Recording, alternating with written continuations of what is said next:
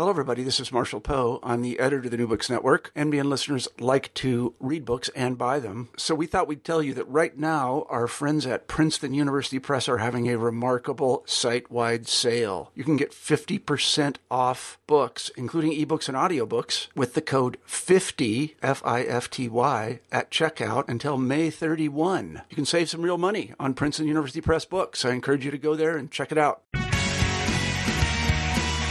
Welcome to New Books in Political Science. My name is Heath Brown, and today I have the real pleasure to talk with Hans Noel, who is the author of Political Ideologies and Political Parties in America, a very interesting book, one of the few political science books without a colon in its title. Hans, how are you doing today? I'm doing just fine.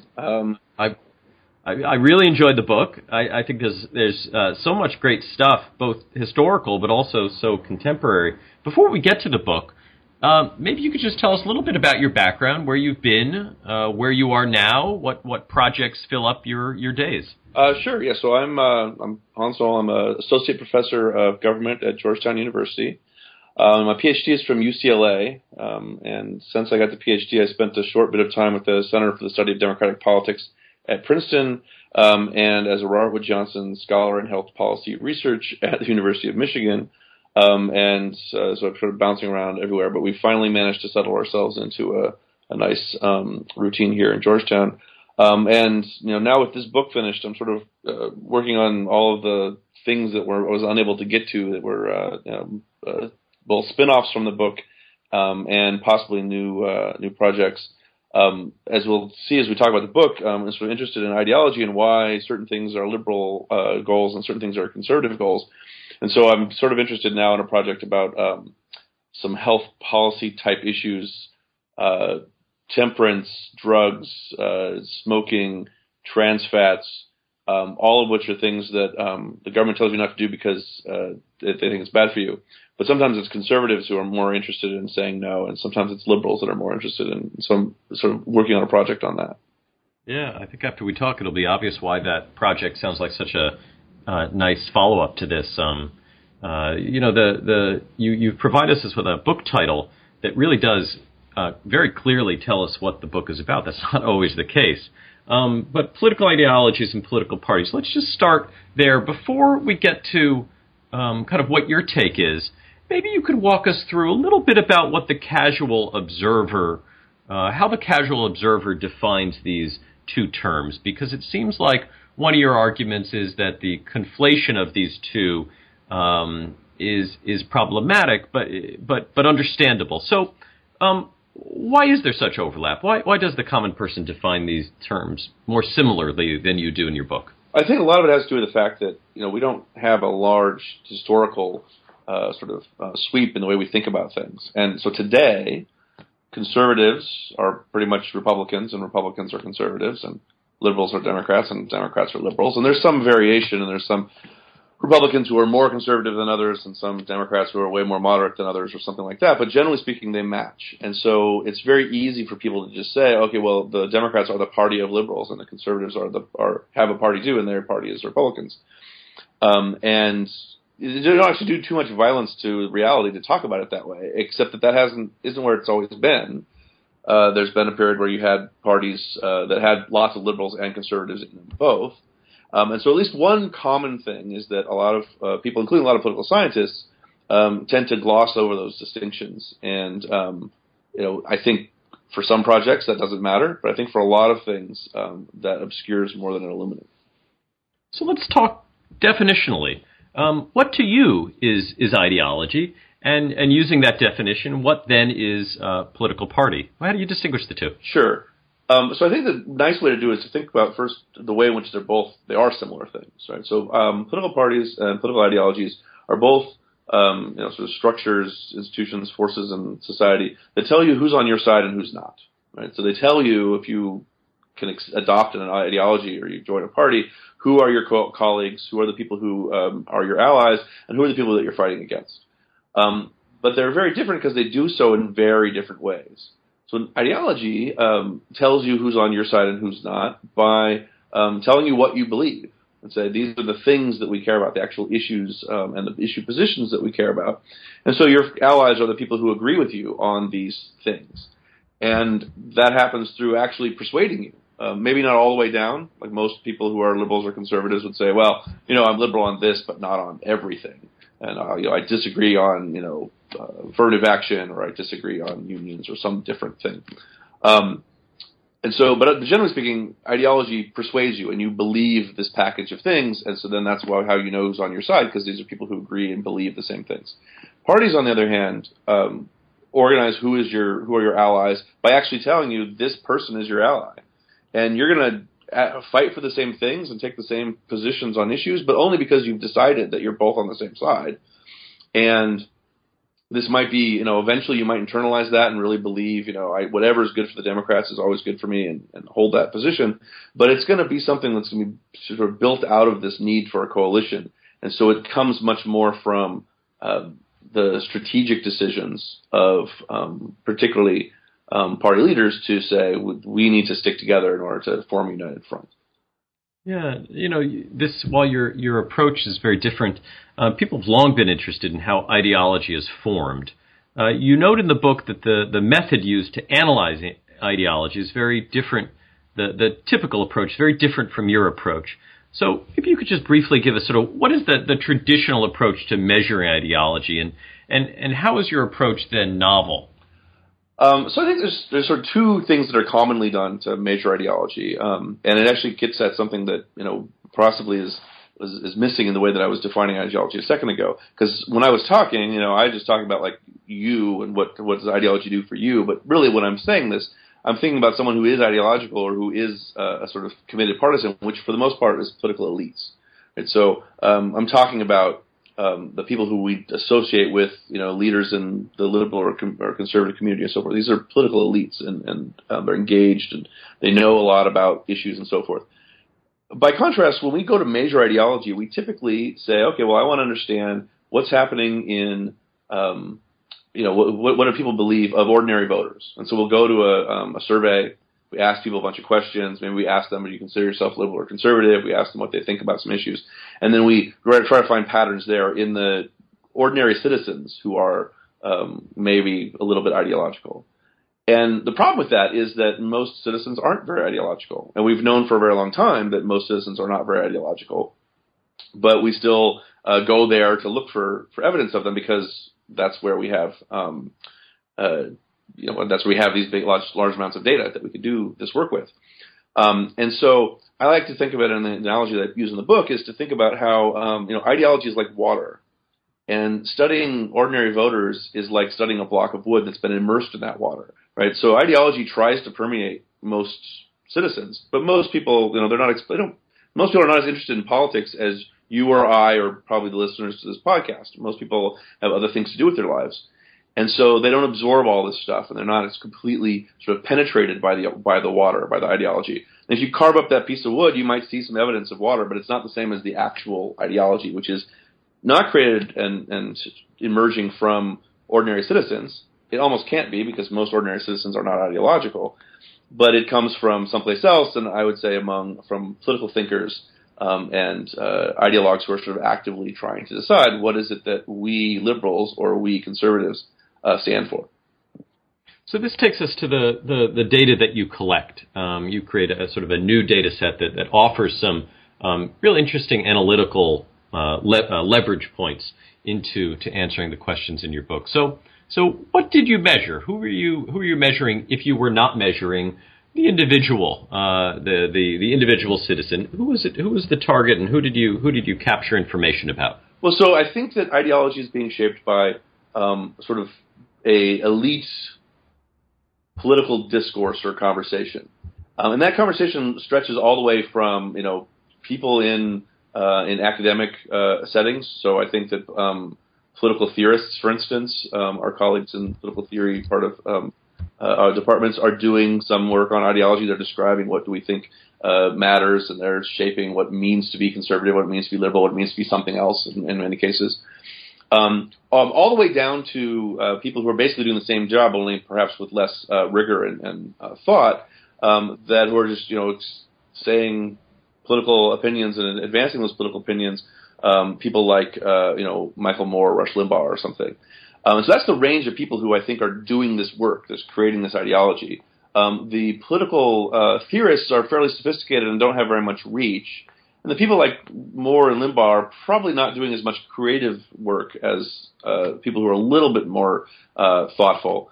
And so the place that I went to look for it is sort of in magazines and newspapers that are ideological. So thinking today, I'm thinking about the Weekly Standard and the National Review and the New Republic and the Nation and American Spectator, and also the op-ed pages of major newspapers, the Washington Post and the New York Times. And so that's where I went. I went and looked and found everything was written in those places. That's a huge set of writings, so I had to break it down, and I decided to look at 20-year intervals. So I start in 1850, and then 1850 and 1870, and 20-year intervals all the way to 1990. Look at everything that I can find in those sources for that one calendar year. And that's where I'm going to look for the same pattern that other scholars might look for among ordinary voters. Yeah, and it's that historical stretch that is part of where the real strength of this book is, the ability to reach back into maybe not the far past, but in terms of the history of this country, far back into some of the earlier points. And it allows you to draw some interesting conclusions about change over time. You write in the book that the clear pattern is that in the 19th century, ideology was not unidimensional, but it became increasingly so over the 20th century. I wonder, was this a surprise to you, and also what we can take away from this finding? What do we gather about the past, and what do we know better about our current situation from this kind of finding that you reach? It was a little bit of a surprise. And so the other natural place to look for evidence of this that people have done is to look at voting patterns in Congress. And in Congress, we see a lot of ideological polarization today, and we also saw a lot of polarization, Democrats clearly against Republicans in the late 1800s too. So I kind of expected to see this strength, the degree to which the ideology was sort of well defined by a unidimensional liberal versus conservative or something else versus something else pattern. I kind of expected to see it then as well. Of course, once you dig into that period and try to understand what's going on with the politics of it, it's not so surprising. While Congress was very well organized, political leaders in Congress had to do a lot more work to make that happen because there were a lot more issues that were cross-cutting the underlying partisan cleavage. I mean, today, political leaders, Boehner say, they have a lot of work trying to keep their backbenchers in line. But by and large, Republicans generally agree on policy goals. Some of them are more willing to compromise, but they're basically on the same side. Whereas in the late 1800s, political parties, Democrats and Republicans in the late 1800s, were included people who were from different parts of the country, and some people had different attitudes about silver and gold, and had different attitudes about taxes, and different attitudes about tariffs.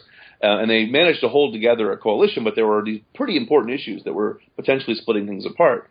And so when you go outside of Congress to these thinkers, well, those other issues really do just split things apart.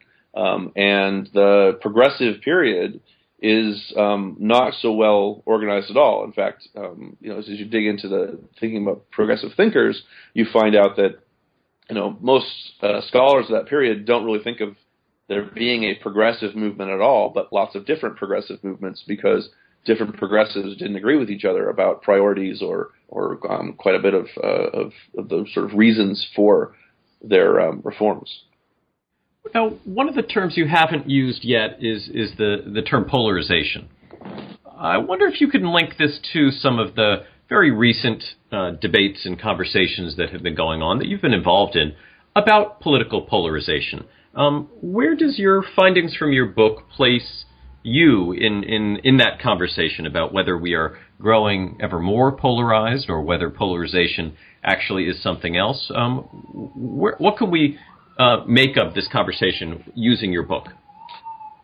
So I think there's a couple of different cleavages among people talking about polarization today, and probably two of them are relevant. I mean, one is there's an argument that says, look, there might be polarization among members of Congress and other political elites, but It's not so much among ordinary voters, right? So this is the difference between, say, Fiorina's book versus Abramowitz and Saunders' work. And I think that I would agree that most of the polarization is among elites, which would put me in the Fiorina camp. Although I do agree that more and more of it has spread further and further into ordinary voters over time. I think that's true. But from the point of view of what this book is that, that not only is that the case, but that's what you'd expect, because that's where all of the interesting action is among political elites who are structuring and shaping ideology. And then what has been happening is it gets pushed down into ordinary voters. The second debate that we hear a lot about when we talk about about polarization today is, well, is it really polarization or is it something else? And I think the problem there is that we don't really have a good definition what polarization is anyway. We talk about it, and people say, oh, there's polarization. It means everybody hates each other. But there's lots of different ways in which we can see something that looks like that, and we'd say, oh, that's polarization, but it actually is fundamentally different. And in the book, I talk a little bit about a nice article by DiMaggio and others back in the 80s, where they sort of spelled out several different things that polarization could mean. It could mean that the two parties or two groups are just further apart on a dimension. It could mean that there's just less variance and fewer people in the middle, even though, or there's more variance, there's fewer people in the middle, even though they're not necessarily further apart, et cetera. And I think what's sort of definitely clear is that what has happened is one of the things that they articulate, which is the two groups, in this case Democrats and Republicans, are more clearly distinguished on policy grounds, which is ideology, which in the terms of my book is to say that the coalitions that are defined by ideology and the coalitions that are defined by parties, as we recall, or as we said earlier, those are two different things. One way of telling you who's on your side and who's not. Parties is a different way. Well, now they're giving you the same answer. And that ideology is telling you if you're a liberal, these are your friends. And it's also telling you, and you're a Democrat, and these are your friends, and vice versa. Same for Republicans and conservatives. And so I think that's what's really happened. And that's consistent, I think, also with what Fiorina calls sorting, although I think you can still just call that polarization. But I think that's the story, and what's more, where that happened first is among political elites who one of those ways of organizing things took over and shaped the other one, and that's how we got to where we are with polarization. I wonder if we could take this conversation just briefly, sort of in a slightly different direction, which is to take off your hat for a second as the author of this book, and put on your hat as someone who's also taking part in this sort of discipline-wide conversation about public engagement. Okay. About how much public engagement we should put on our own shoulders. How much is appropriate, if it's appropriate, what it should look like. It seems like it relates in some ways to the book, in the sense that you're trying to study the way in which these elite opinions are formed. Political scientists have at times participated very, very actively in that, and other times less so, and there's variation across departments and types of inquiries. But I wonder for you, as someone who blogs and who participates in these debates of the day,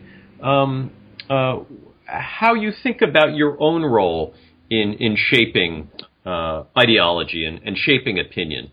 Do you see yourself as an observation in your book, if someone was to write the same book in 30 years, or is the kind of writing you do and commentary you offer somehow different from the ideological writers that you observe in collecting your data?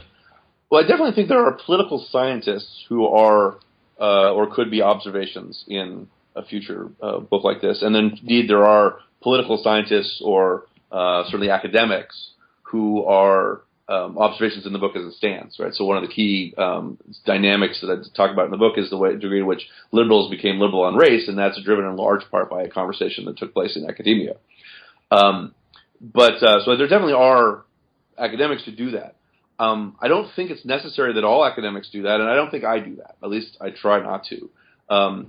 Largely for two reasons. One is that I'm not really sure that I have a strong opinion about how we should be reshaping what the ideological coalitions are. My own personal politics don't sort of jump out. I mean, I have some opinions and stuff, but I haven't really. That's not what I think about most of the time.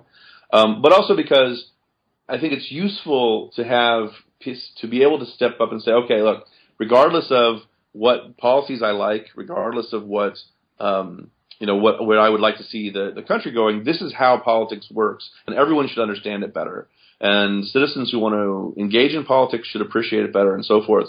And that's a piece of advice that I think, I guess I could selfishly say, I'd only want to share that with people I agree with, right? And that I don't agree with shouldn't have that. But I think that the republic is stronger if more people engage in politics in a more realistic way. And maybe it's the case that people who I'm inclined to agree with have more of a trouble with this, and so I want to encourage them to see things the right way. So, for instance, there's a common problem that you see, or a common reaction you see from time to time when people say, "Oh, politics is polarized. Both parties are wrong. What we need to do is we need to form a third party or reshape politics in some way," right? And so you get Americans Elect or No Labels or these kinds of organizations that do this. And okay, nifty if that's what if you're interested in doing that, but I think that's a strategy that ultimately doesn't work, and it ultimately doesn't work in part because the coalition politics is both necessary, and so you need parties to do that, and then the larger ideological organization that takes place isn't just about coalitional politics. It's not just about the parties. So you create a third party, you're not going to make liberalism and conservatism go away.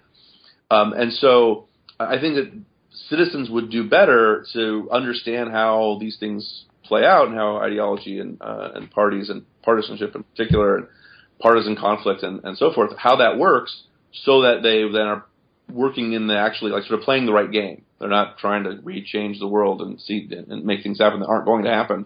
They're actually engaging in the system the way that it works. I think that's an important thing, and so that's where I see sort of my contribution and the contribution of a lot of political scientists is to say, look, just let me explain to you how this works. And it's not enough to say that a political leader, his just force of will make everything happen, which is something that we hear people talking a lot about. And it's not true that there's a vast number of unaligned independents, and it's not true that there are these other things. And if people knew that and understood that better, then their engagement in politics would be better. That said, I don't think there's anything wrong with someone who is trying to, sort of shape ideology and so forth. And, who knows, as scholars get older and move further into their careers, they tend to be more comfortable taking political positions, and that might happen to me too. But at least right now, I more think we have a lot of people who just don't understand how the game is played, and it would be useful for them if they did. Yeah, I think the book is just so interesting. And there's so many things that I think scholars of political science can learn from this. But I hope that the reach of the book and hopefully the reach of the podcast is a little bit broader than that, and some of the ambitions that you just described are met through it, because I think that there's just so much that can be learned. Again, Hans's book, Political Ideologies and Political Parties in America, is published by Cambridge University Press as a part of their Cambridge Studies in Public Opinion and Political Psychology. The book is available at Cambridge University Press website. Hans, thank you very much for your time today. Thanks for having me. This was fun.